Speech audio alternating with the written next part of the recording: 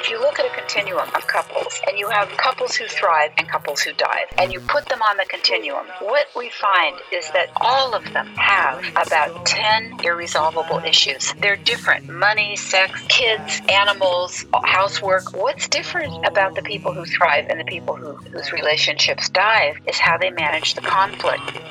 You're listening to Find the Good News, episode 94, The Guardian, a Beacon Series conversation featuring Linda Carroll, author of Love Skills, The Key to Unlocking Lasting Wholehearted Love, published by New World Library.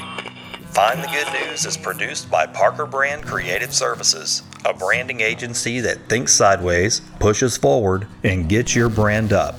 See what else we do at parkerbrandup.com. I think it would be fair to say that generally, life is about relationship. We're in some type of relationship from the day we are conceived. Our first relationship is to our mother, then those that raise us, extended family, perhaps our classmates, teachers, and friends.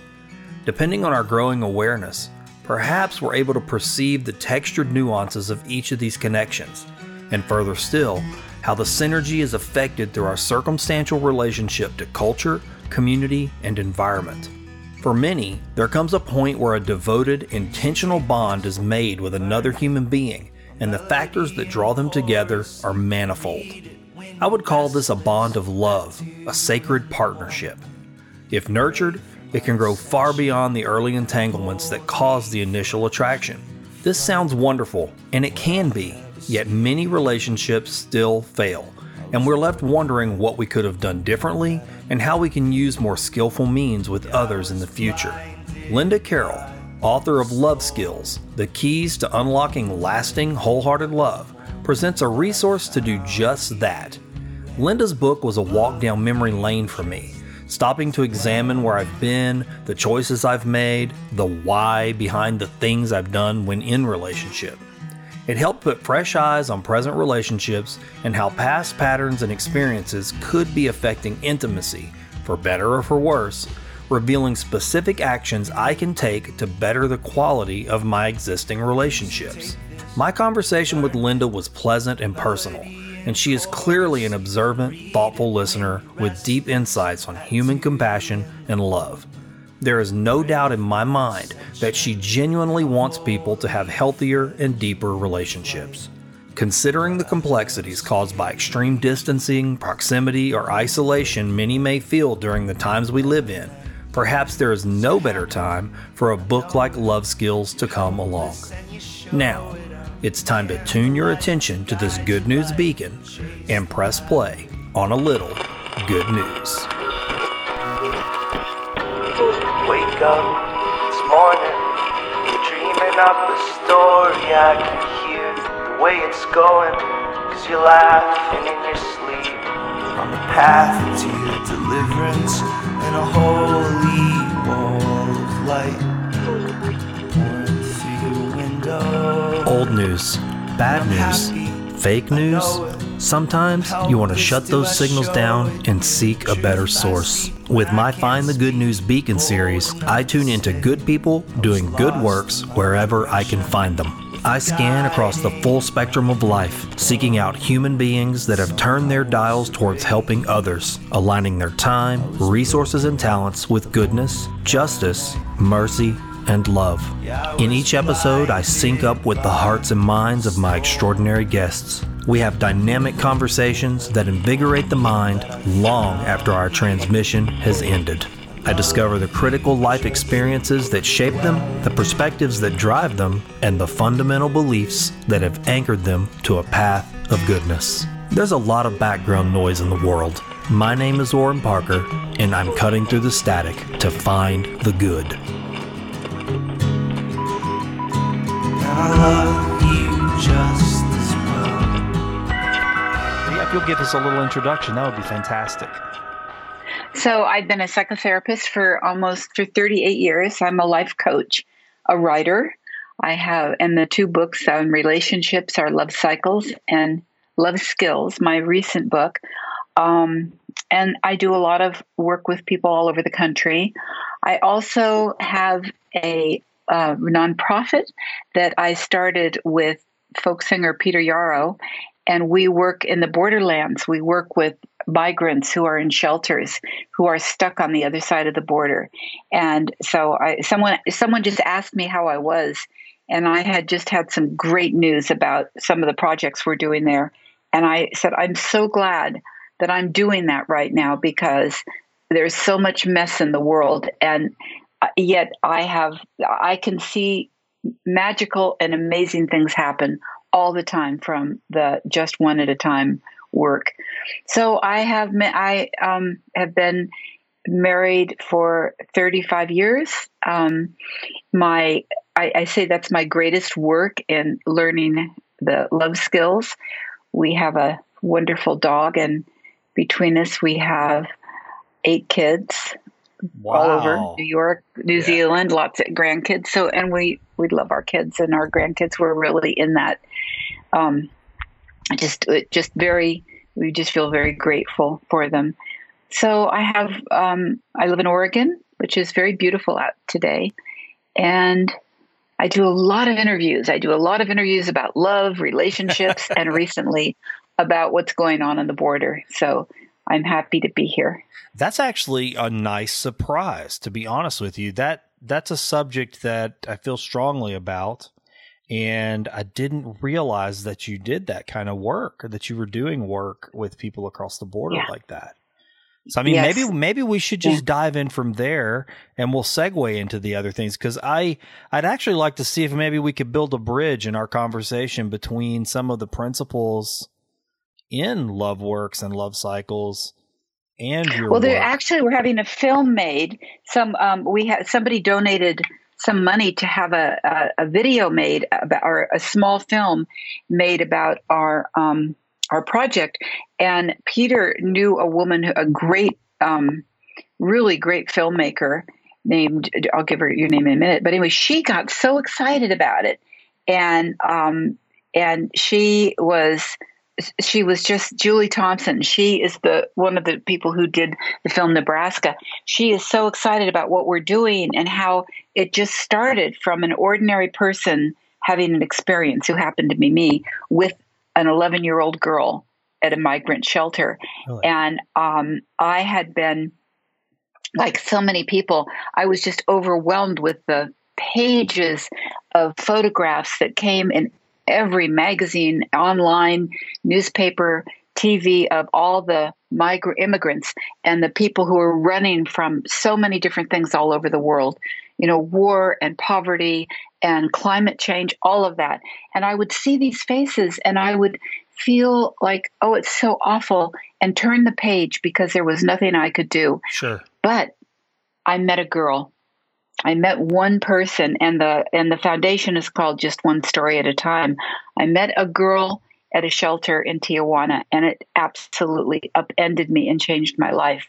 And I realized that for me, I'm not a political person. I can't do anything to save the world, but I could do something to help this one girl. And from that, we began to find these incredible things that are going on at the border, and we started to support them. And I never knew what the word going viral meant really until this, but it seemed that the work we were doing touched people's hearts. Peter did concerts. He did lots of concerts. He did one online about 3 weeks ago for us. And between all of and we have a great board members, between all of that, somehow this took off. And we're keeping 9 shelters going through the pandemic, and dogs. We bring food for the street dogs. 9 shelters going, and we support tremendous stories, tremendous things that are happening. And I'd love to get into some of the things people are doing there that are amazing. So we're supporting, and the foundation is growing all the time. This film Julie Thompson has taken this film on and said, I believe in this. Let's really go for it. So she's going to interview how it started, go to the borders, interview people that we've been such a part of supporting and helping them in their struggles. And so that's happening right now. So that's all a part of Love Skills, is knowing our impact and feeling like we're in right relationship with work and with life. I love everything you're saying right now. Okay. That's getting right into the territory that I think is the highest value. And I say this all the time. And honestly, it's a part of why I wanted to start having these conversations and create some sort of signal out in the world where people could just find stories like this. Because look, to me, you're talking about the great gift. One, you're hitting on a subject that I think is so critical, is that personal transformation, where you can, an individual can change your life. I mean, you have this experience with this little girl, and as you stated, how many people have that story that you just said, where you look around the world and maybe your heart aches, but you go, what can I do? It's this great chasm of suffering. And the name of this show is Find the Good News. And so sometimes I'm guilty of talking a lot about some of these sufferings and ailments in the world. But I actually truly believe that we have to look at them. But the real beauty is coming back and healing them. That's the whole part of that cycle, being in right relationship with them. And you're expressing that. I mean, you look at that, you look at the suffering, and you say, what can I do? What can I do? And then, as so many people, I've heard so many people say this directly to my face. They'll say, I can't think about that. That's the mantra. Yes. I can't think about that, because if I start to think about that,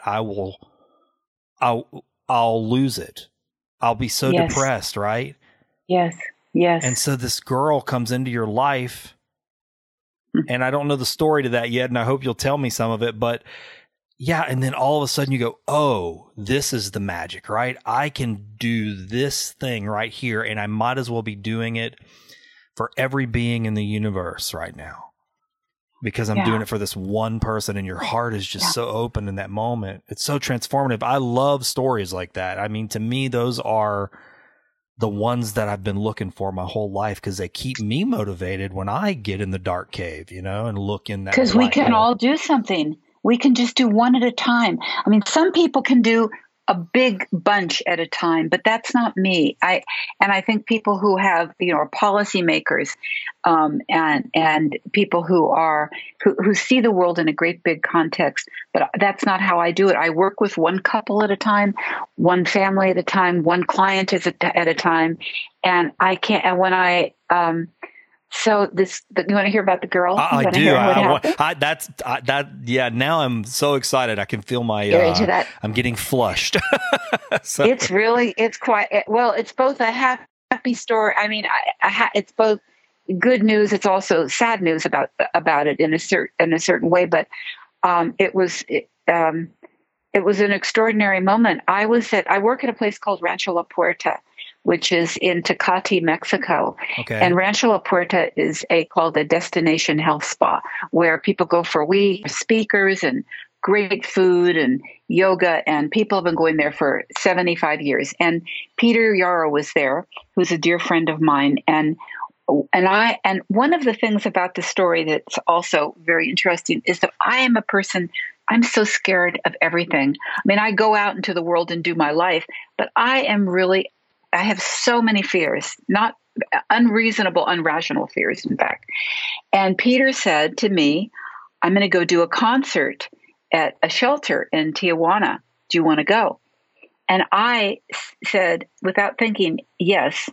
And maybe this is also about saying yes, like I did when I wrote Love Cycles. I said yes, thinking, what am I doing? But I did it. So I went with him to Tijuana, and I had no fear. We were in the worst part of one of the most dangerous cities in the world. I had no fear. We got to this shelter and had a person in the front. There was several of us who went, and there was a person in the front who was a guard, and it was in one of the worst parts of Tijuana. And when I got out of the car, there was a dog, and I said, that dog's hungry. And I followed the dog, and some of our friends said, Linda, don't go there. And I, who would have been the first one in the shelter behind the armed guard, just went off with the dog. I saw there was a gang on the corner. I don't recommend this to anybody, but there was a bunch of people standing on the corner. I said to Peter, I need some money. I just looked back at this. It all sounds so crazy. He said, what are you doing? I said, just give me some money. So he gave me $20. And I saw this guy who was obviously part of the gang. And I walked to him, totally unafraid. And I said, that dog's really hungry. Can I give you this money? And will you go get the dog some dog food? He said, sure. He took the money. We went into the concert. And just to finish that story, when we came out of the concert, the guard looked at me and said, what did you do with that guy? I said, why? He said, he went off and he came back with dog food. He put it all over the street. All the dogs came and ate. I mean, it was like I was in some kind of a different zone, you know. And in the concert, it was a men's shelter, but it was filled with women and kids. Not women, it was filled with kids and babies, because a lot of the women had been murdered. They had been disappeared. Quote, that's the way, been disappeared, meaning someone had taken them. And the men were left with the kids. And a little girl came and sat next to me. Peter was performing. And I have a granddaughter that's half Hispanic, and she sort of looked like her, same age. And she sat next to me, and she didn't speak any English. She looked exactly like I would imagine a migrant girl who had just gotten off the caravan to look. She had sort of flip-flops, and clothes didn't work, and dirty fingernails. But when I looked at her face, she had not been harmed. I looked at her and I thought, this child has been loved and protected, and there's a story here, and I want to keep her safe. By the end of the concert, we were sitting next to each other. I had my arm around her. Her little brothers were climbing all over us. And when I don't even remember, I don't remember this happening as a thought. I was wearing a purple cashmere scarf.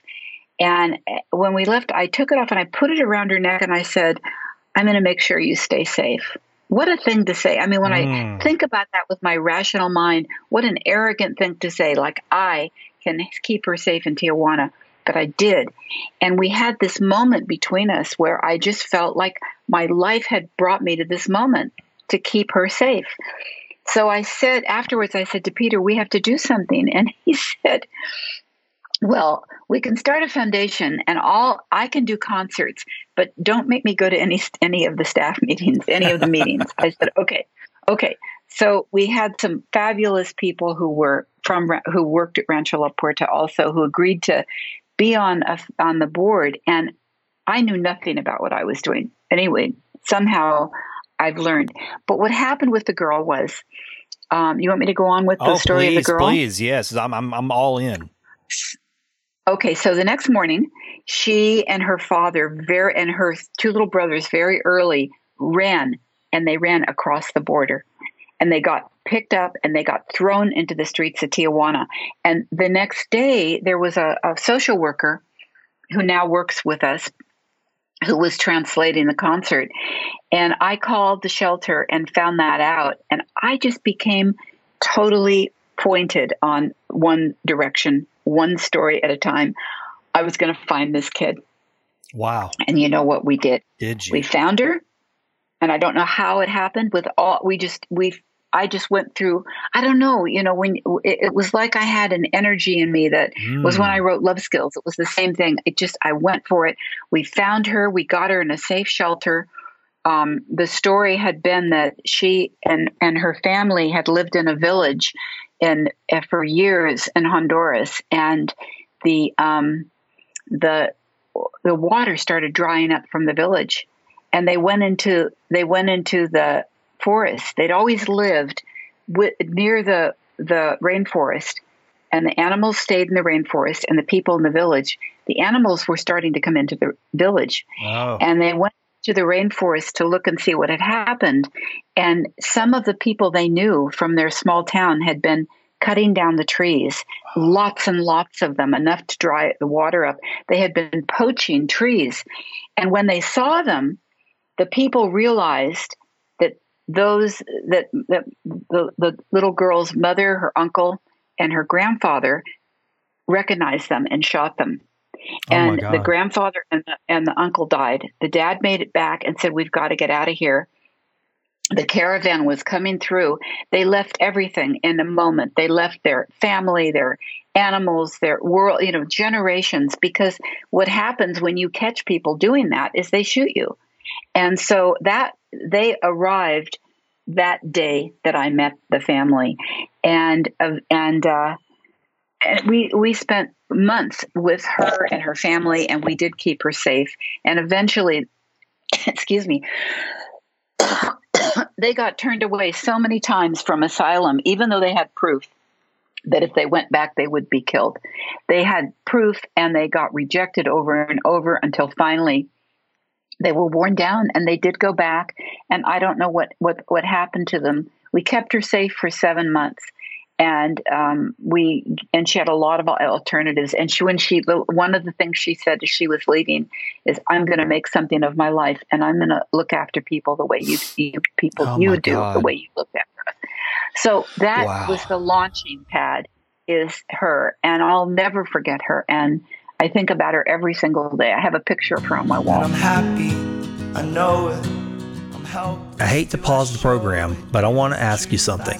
Did you know that you can help me and my team at Parker Brand Creative Services grow the Find the Good News signal? For less than a fancy cup of coffee, you can become an Early Risers Club patron on our Patreon page. What's Patreon? Well, it's a way for creators to fund their projects by pooling support from those really passionate people that believe in what they're doing. Do you believe in what we're doing with Find the Good News?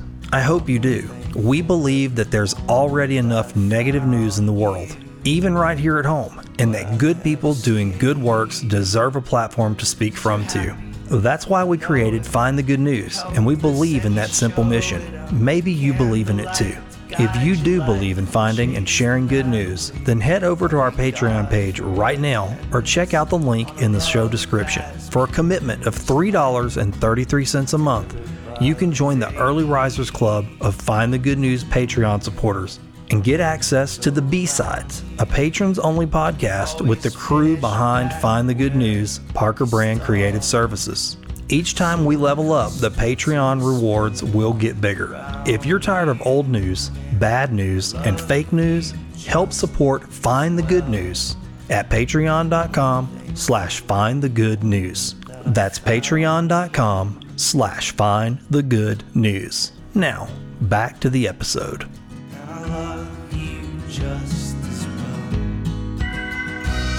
So from that, we went to one store. We just kept finding people.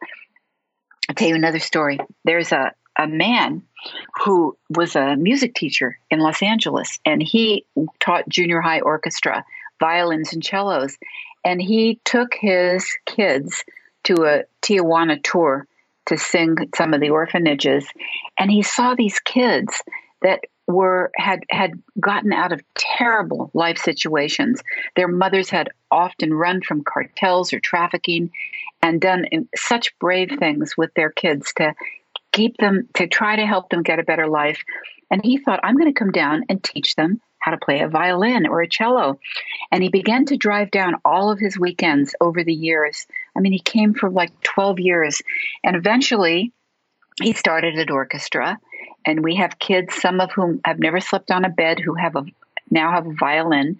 And then he started a second orchestra. And we have these stories on our webpage. And he is now moved down there full time. And he is giving these kids, he took a group of kids to Carnegie Hall. These kids who have had so little of in hopefulness, some of them without even an education. They play the violin in an orchestra. They go to orphanages. They go to old age homes. They go to hospitals. And they have, many of them are going to school to become teachers. So in this place where we go, which is kind of it's called the Barrios, there are these groups of children who are practicing every day and finding in that music resilience. Anyway, I know we're here to talk about love skills. These are love skills. They are love skills. Yes, yes. And our website is justoneatatime.org with a one, just one, the number one at a time.org. And if I just go on the website and check it out, read our stories. We have some fabulous things that we're doing, and it's all part of love skills, becoming more wholehearted. So much of that I connect with. I mean, I'm listening to you tell the story, and it is such a so representative of what I truly believe is one of the most beautiful things about humanity, and that is that when we see the whole of humanity as an organism, as one organism, you know, when we have an illness, whatever that may be, whatever type of illness it is, other parts in the organism sense it and rush there like antibodies to try to heal that. And, you know, you were talking about how that moment when you saw the dog and then you saw the girl and then how it all worked out. I feel like that is exactly what was happening on a I mean, I believe it's a spiritual level. I mean, there's a interconnectivity happening there, and you in that moment become the antibody within the organism, and this body sends you there. You know, it's like, no, this connection must happen. I just kept saying yes. I just said, yes, I'll go to Tijuana. Yes, I'm going to go off and find some food for the dog. Yes, I'm going to do something, whatever I can to look after the girl. Yes, I'm going to start a foundation. And I don't know anything. I have run a business for a lot of years, but it's a different creature. And then people just started coming. You know, there's one woman who went through a terrible divorce and really lost everything and lives on a small Social Security, who sends us $5 a month, every month. I mean, that $5, I feel like the guardian of the jewels of the world. With that $5, I am so sure that it gets spent to keep people going. And we also don't just feed them, we give them a lot of tools, education, besides the orchestra, you know, art therapy, because people need to have hope, they need to find meaning. And when the pandemic is over, we have something called the Resilience Project, which is helping them create meaning out of their experience and look for what's next. There's value in that. I hear you say that, and I go, that's the other side of suffering, right? I mean, anybody like these children and these people, what they've been through can be redemptive to a large degree for future people. I mean, your foundation and seeing that and allowing that to happen, because otherwise that suffering may just become empty, right? I mean, it's just suffering without it moving to the next stage where it's actually useful and beneficial to help really make the world better so other people don't have to go through these things eventually. I agree. And, you know, a segue to the work I do with couples is the same thing. You know, people they struggle over the same fights over and over. I call them infinity loops, or go through some really, really rough things where they want to be together, but there's been a great betrayal or ongoingness of some kind of abuse or addiction or just lack of trust and hurt and wounding. And how to, or not that, just sort of low grade fighting all the time. Or another kind of painful place that people get into is none of those things, living parallel lives where that sweet connection that gets us into our relationships disappears. And so what do we do with that? And one of the things I help people do is find meaning in that. Yeah. To find meaning in what it is that's happened. What is it that, you know, for example, when people have repeated arguments over and over, I call them infinity loops. What's really going on is usually not because one person forgot the spinach or left their clothes on the floor. It's really because something is coming up that is a deep hurt that really needs to be dealt with. That's much, I want to say much older, but it's much younger than you really are. Yeah. And so it's like how we frame what's going on is so much.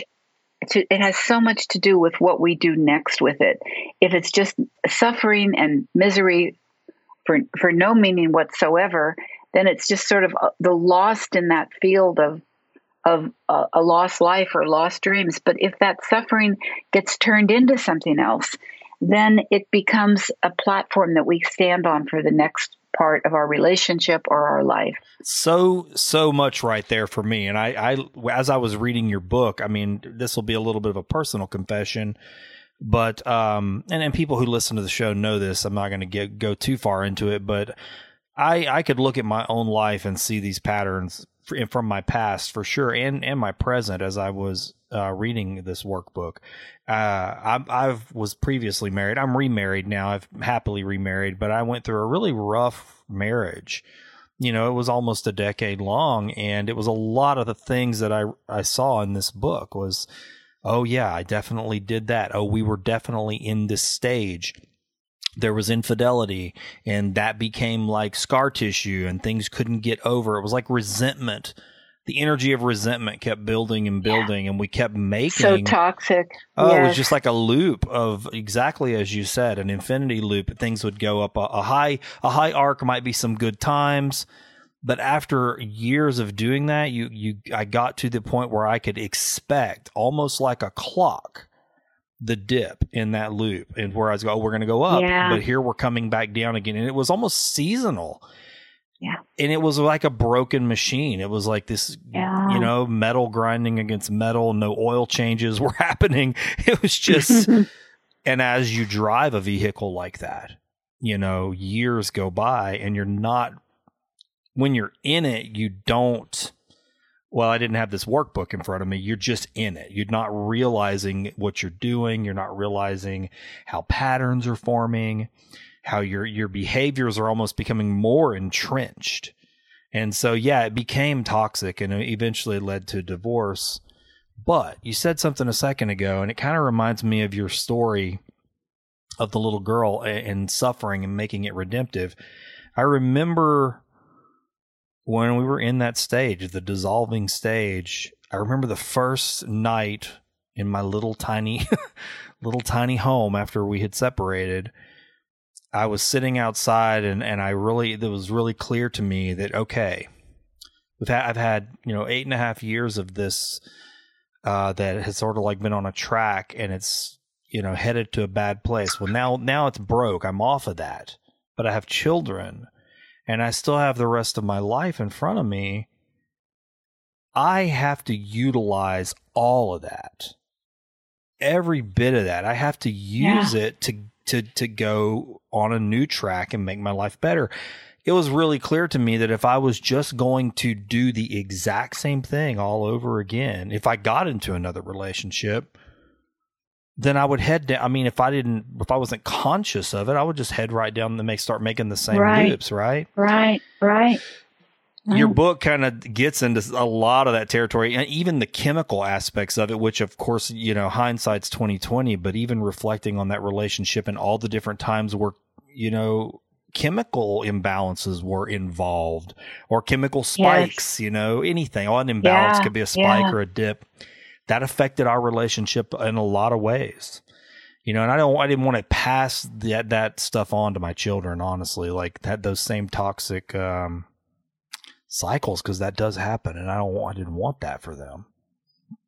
So how did you do it? Well, How'd you break it? One was I had to really analyze why I got into the relationship in the first place, right? Right. That's it. You got it. And so and I mean, this is just the truth of this. I'll get into a little story here, and I'll be interested to hear what you think about this. I always had, when I was young, I had, in my 20s, I come out of a family. Let me back up. I come out of a family that had a lot of turmoil. We had good times, we had bad times, but when they were bad, they were rough. A lot of hollering, there was infidelity. So when infidelity emerged again in my life, in my own relationship, it was almost more hurtful because I swore I would never have that happen, right? Does that make sense? Yes. So when it showed up in my own relationship, it was like, it wasn't just broken glass, it was a fire too, So I had it in my mind, I was like, it was very important to me to be a good father. So I always thought more as a young man about being a father than I did about being a husband. And that was interesting when I started looking at myself. I was like, yeah, that was something I didn't really put my finger on. I was more enamored with the idea of loving a child than I was with loving a spouse. And so when I met my first wife, she already had a child, a young child, a little girl. And as the years went by, I started to realize, I was like, I'm not in love with her. at all, actually. I actually didn't get along with her very well at all, but because... With her, the wife or the child? With my wife. Yeah. But I loved that child, and I loved being her father, and it was like, believe it or not, even though that great love for the child, it was what keeps you in a relationship sometimes. And I realized that I was actually unconsciously building a resentment towards my ex-wife when we were married, my wife at the time, because I resented her for making me this is going to sound crazy. I'm just going to say it the way my brain, the way I resent you for making me miserable and keeping me trapped here because I love this child that isn't really my child. So I can't leave and take her with me. Does this make sense? Yeah, it's a strange little puzzle box. And, so that built a charge up for years and years. And so that was like an undertone of a lot of our conflict, was a resentment that I didn't even really fully verbalize until, getting out of the relationship. I couldn't really see it. And then when infidelity got injected into that relationship, it was almost like the lightning strike moment I needed to get out. Because it was like, oh, now I have a reason to get out. That actually. Did you lose a child, or do you still have a relationship? No, I don't. That fell. I mean, I had other children, which they're still in my life, and my son lives with me. But no, my stepdaughter, that relationship ultimately just it ended up vaporizing after the marriage dissolved, and. Yeah, so even still to this day, that's sort of like a great pain. I mean, I will tell people that. I said, I don't talk about it a lot, but I'm not going to lie and say that every once in a while I don't go howl at the moon and weep over that, because if she was almost like, I look at that whole relationship almost like it was a sacrifice. It was a bridge. Yeah. It was a bridge. It took you from one thing to another. And isn't that what all of our relationships are, really? Yeah. It's what everything is. It's a bridge from one thing to, and some people, stay together for a long, long time. But in the end, everyone leaves everyone in the end. Right, and we have just ourselves and those experiences. But you know what? This is exactly what we were talking about earlier, that if we make meaning out of what happens and it becomes a bridge to something else, then it's not that it was worth it. And it's not that it was okay. There are things that have happened in my life that are so painful, they'll never be okay. But the fact that meaning came out of them, it means that they're bearable. Yeah. And I think, one of the cliches that I feel when people use this, I just feel crazy. It makes me so upset, is everything happens for a reason. I say, tell that to some woman whose kids have just been run over. Thank you. Everything, yes. I just think it's like a tidy package. But on the other hand, we can make meaning out of the worst things that happen and turn that into something else. We do have the choice of it after we've dealt with the choice of it.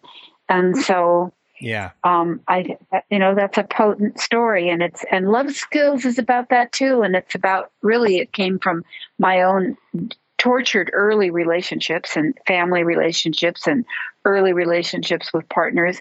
And the idea that when my husband and I got together, which was 40 years ago, we were so committed, and we said, we really are in this, but we don't know how to do it, because we were both control freaks. We had other relationships fall apart, and we didn't want it to. So we just started learning skills. And I realized, as I was a therapist then, I realized I was just becoming a therapist, but I realized that so many relationships fold, not because people don't have love, because they don't have skills. Yeah. That skill of, not all of them, some of those relationships we need to move on from. But some of the relationships that really have heart, people just don't have the skill to manage the trouble that happens. So I became very involved with learning the skills for my own marriage, and then teaching them to my clients because they were so powerful. And one of the skills is being able to do what you did, to do the reflection in yourself. Like, how did this happen? It's so easy to blame people, isn't it? Sure. Blame the ex partner. It's 100% their fault, and I'm the big Saint Oran, in the story. I did no wrong, and that is not the case at all, No, and if we can even get away from wrong and think, we are programmed to select partners whose way of loving is familiar to us. I was just talking to a client earlier who was in such a painful relationship, but she never got hit. She grew up in a family where she was hit. So she met this person who never physically hit her. He just made her crazy in other ways. But she said, I've just realized how many years I thought this is so much better than where I came from. But it was still a very sad relationship. We go to familiar love and we recreate the story that we knew. And it's when we become conscious about it that we're able to change it and do something different with it. And as we do that work in our own relationships, we become more wholehearted.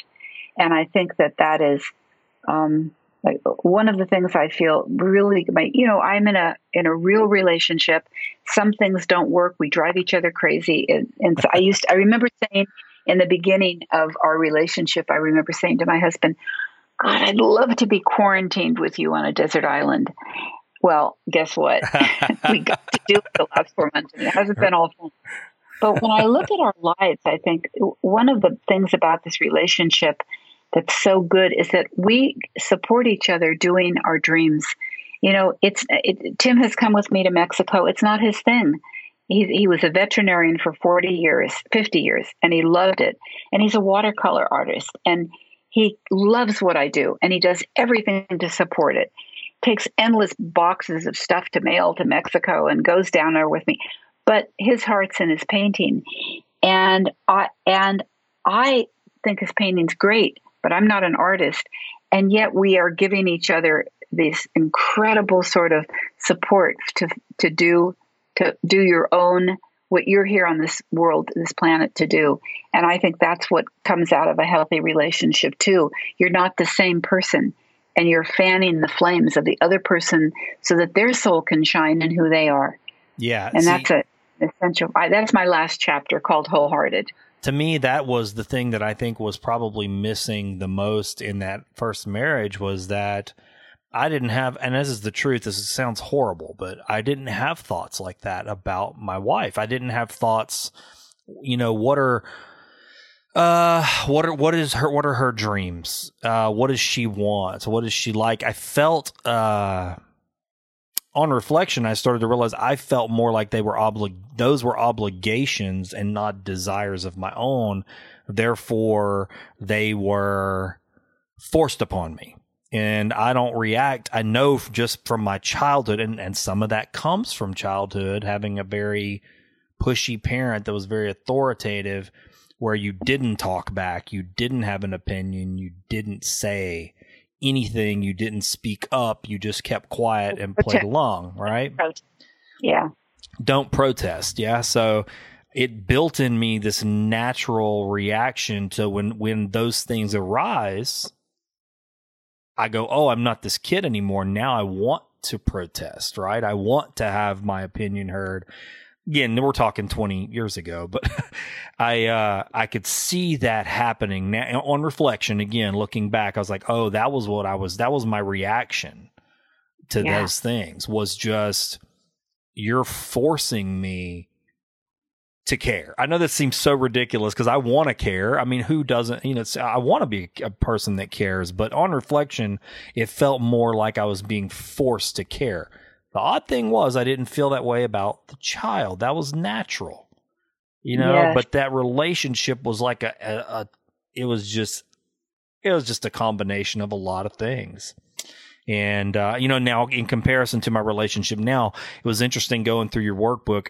First of all, I got to say this, anybody that's listening, get this book, because there are questions in here I've never asked myself before. I mean, and I think I'm a pretty introspective fella. I mean, I'd like to think I am, But there were things in here that as I started going through it, I was like, wow, I got to stop right here and think about this, because these are questions I've never considered before. Great. Yeah, you know? How great.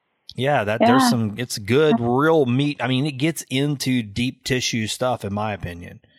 So I actually, you do recommend in the book that you do it with your partner. And I know my wife hasn't done this book with me yet. And I'm actually not even finished, because that was one of the things I'm guilty of sometimes with books, is kind of blowing through them. I make notes and then I blow through them. I get on to the next book. But with this one, I was like, no, I need to, I realized pretty quickly, this isn't that type of thing. You don't blow through this book. You need to sit with these questions and get real answers from yourself. And that's sometimes scary a little bit. Well, it's scary the first level, but when you get underneath the scary answers, I think at core, we all have the same sort of delightful, soulful kid before trouble started in us. And we find that kid. It's like penetrating in can be rough, but what people sometimes say, I don't want to go too deep, I'm afraid of what I'll find. And often those are people that grew up feeling they were shamed, they were bad, they were, I think that's what happens with couples in the work, and is when you start here, I want to say something, I want to go back to something you said. What we know, if you look at a continuum of couples, and you have couples who thrive and couples who dive, and you put them on the continuum, what we find is that all of them have about 10 irresolvable issues. They'll never get fixed. They'll never be okay. They're different. Money, sex, kids, animals, housework, all those things. Those issues will never ever get. Well, I guess I say fixed. What's different about the people who thrive and the people whose relationships dive is how they manage the conflict.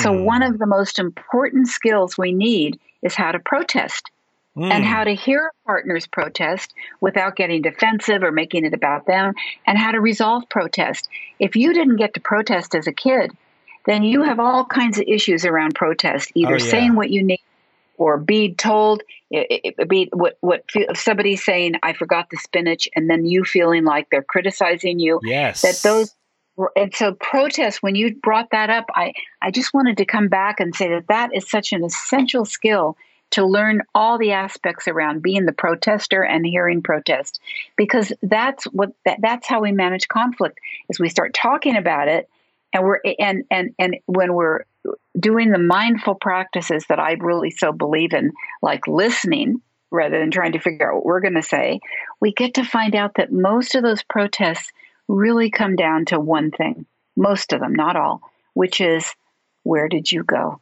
What do you mean by that? Where did you go?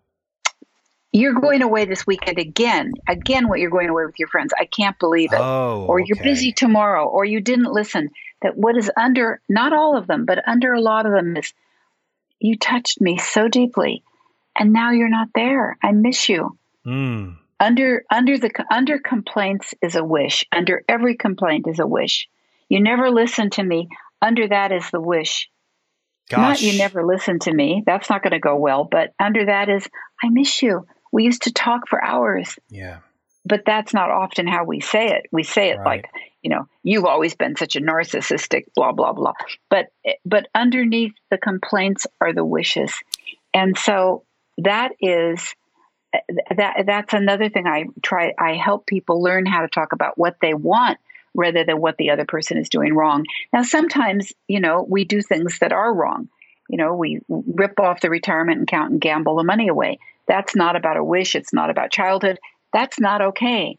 But most of what goes on between people, or a whole lot of it, is really about, where did you go? I miss you. I don't feel connected. That's so deeply personal listening to you say that. I just, not even an hour ago, had a similar conversation with my wife, and I'm going to try to relay this to you without telling somebody else's business. So I'm going to do my best, because it is of value. It connects to me very personally. I have a relative, I'll say it this way, a young relative who I have got a particular fondness of or connection with, and I've analyzed it. Why do I feel these feelings about this person? They're a little more than I feel about my other young relatives. They're more, I feel a lot of sympathy and I feel a lot of understanding. And so when I see this person get angry, as opposed to maybe another relative, I tend to understand where this anger is coming from. Well, recently we had an opportunity to spend some time together, and as we were talking in my vehicle driving, I realized that this person was opening up into some really deep, painful things about a paternal relationship. And so I listened, and there was a lot of weeping and a lot of pouring out. It was like a really deep confession type moment. And I realized as in listening to this young person that what they want is what's hurting them the most. And they really weren't even, they seem angry, but they're not. They're just hurt. They're wanting to know where that paternal person is, beyond just being there to provide nuts and bolts living resources, not just groceries and electricity and a roof over their head. They want a bond that's not there. They're missing that, and it pains them so much. But it's strange how these little linguistic things work. Because I watched I watched the two people come back together. Within 5 minutes, there was an eruption. I mean, a very, very powerful eruptive fight. I mean, it was just volcanic. Wow. And it was triggered by these same types of things that you just talked about. I could see in this young person, the paternal figure says things like this, like, I'm the parent and you're the child. And in the whole way it's said, and I think that's why I relate to this child, because I go, I've heard those words before. I've felt that feeling of, you're locking me down now. You don't want to hear that I missed you. You don't want to hear that I would just want you to hold me. You don't want to hear that I want you to tell me just that you see me, that you're proud of me, that you like me the way I am, not the way you want me to be. Mm-hmm. But none of that's really getting said, And so that one phrase, I'm the parent, you're the child, triggers this immediate polar opposite magnetic repulsion out of the child, which is anger. Yeah. And so all of that confession that I went through that first for an hour or so listening, I watch it all just get flushed down the drain, because I'm going, I can see what's happening here. The adult is not seeing that. They're not hearing that at all. And the child is so sick of it that they don't want to share it. So they just share their anger, and it becomes protest, but not a good protest, right? Yes, that's right. Yeah. So anyway, all of that stuff you were just saying, I was like, man, I just went through observing this, and it pains me because I mean, you have to reading your book was very clear to me. As I was going through it, I was like, me and my wife need to do this together. I kept thinking that over and over. Because if only one person is doing it on one side, what happens? I mean, how do you get to that point? Because you even said that in the book, like, you don't want the other person, like, if potentially, like, even this child says, hey, parent, I think we should do this book together. I think it would heal our relationship. Sometimes that other person sees it as an attack on them. Yeah, you've got to be really careful, though. In the book, I said, do not make this another power struggle. Right. Some people, they get a lot from these kind of talks or pods or books on self-help. Other people run the other way. Yeah. And often they're together. If you work on yourself, you're going to get better, more whole, more conscious. The relationship is going to do what it's due. Sometimes the other person sees that happening and they want in. Other times it separates you further, but we're not in charge of what anybody else does as much as we want to be. I certainly want to be in charge of everyone, but I'm not. And so all I can do is work on my own self. So what I say to people is, if your partner doesn't want to do this, do it yourself. Yeah. It's okay. Because you're just going to get healthier and more mindful. If I become a better listener and you don't, then I don't know what that means, but it will make all of my life better to become more whole. And I'm happy I know it. This episode's Fishing for Goodies Fishbowl sponsor is Brimstone Museum and Henning Cultural Center in Sulphur, Louisiana. I don't know what you look for when you travel, but one of the things I look for when I'm putting together my itinerary is a unique museum or gallery in the city I'm traveling to. I do this almost every time I go to a new city, but if I'm being honest, I'm guilty of not always doing that very thing right here at home in Sulphur, Louisiana. That's really a shame, because we have one of the most interesting, historically relevant, and culturally rich corners in any city in the country about 2 minutes from where I'm sitting right now. I'm talking about the Brimstone Museum and Henning Cultural Center. Have you ever really thought about why our city is named Sulphur? They've got a permanent exhibit on the history of the sulfur industry that answers that simple question and more. You really get a full scope of just how important the sulfur mining industry was to the development of Southwest Louisiana and the impact it had on the rest of the world. Yes, the rest of the world. On the same property, right next door to the museum, is the Henning Cultural Center, presenting some of the most interesting, modern, and culturally relevant local art shows I've ever seen. My dear friend Tom Trahan and the Brimstone Historical Society have really worked hard to give us this treasure, and it's a multifaceted jewel that I plan to take advantage of more often. You don't have to wonder what their hours are, or how to get there, or what shows are coming up. Just go to brimstonemuseum.org like I did, and subscribe to their mailing list right there on the homepage. That's brimstonemuseum.org. Tom will make sure you start getting the announcements for each and every new show at the gallery. But you don't have to wait for the mail to arrive to enjoy this historical local treasure. You don't have to be guilty, like me, of overlooking a local wonder that conveniently sits next to the Grove, one of the most beautiful walking parks in Southwest Louisiana. Drop in and say hi to Tom for me. Tour the museum and center, and make sure to tell Tom that you heard about Brimstone Museum on Find the Good News. Now, let's take that dive in the fishbowl. Let's do a quick fishbowl question. We may not get to three, and then we'll get out of this. But I do appreciate this. This is a good conversation. I can't wait to share it. Me too. Okay, so this is a real nice and happy fishbowl question. Describe your ideal weekend.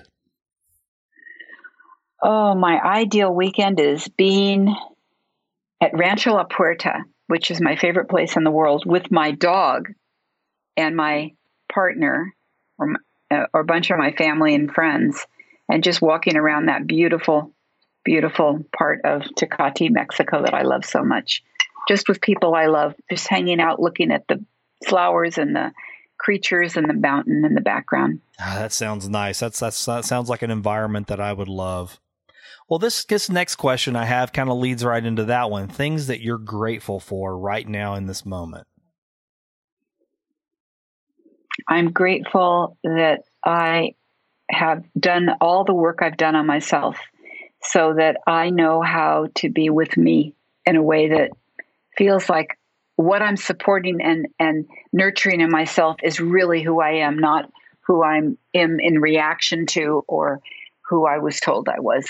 I like that. Took a lot of years. Yeah. Not living into like a preordained fantasy about ourselves or what we've been told we are, a narrative that's not really true. I've done that as well. This is a real simple question, and I hope you'll be able to answer it quickly, because I think this is a good one if you can. What's the best compliment that you've ever received? Well, I don't know. I've gotten a lot. I've had the best compliment I've gotten is when people believe that I have a capacity to do something. Not when they tell me how great I am. You know, people project that all over people who write books or there. But somebody who says to me, you know what, you can do this. And that is the most affirmative that I feel. Yeah, I love that.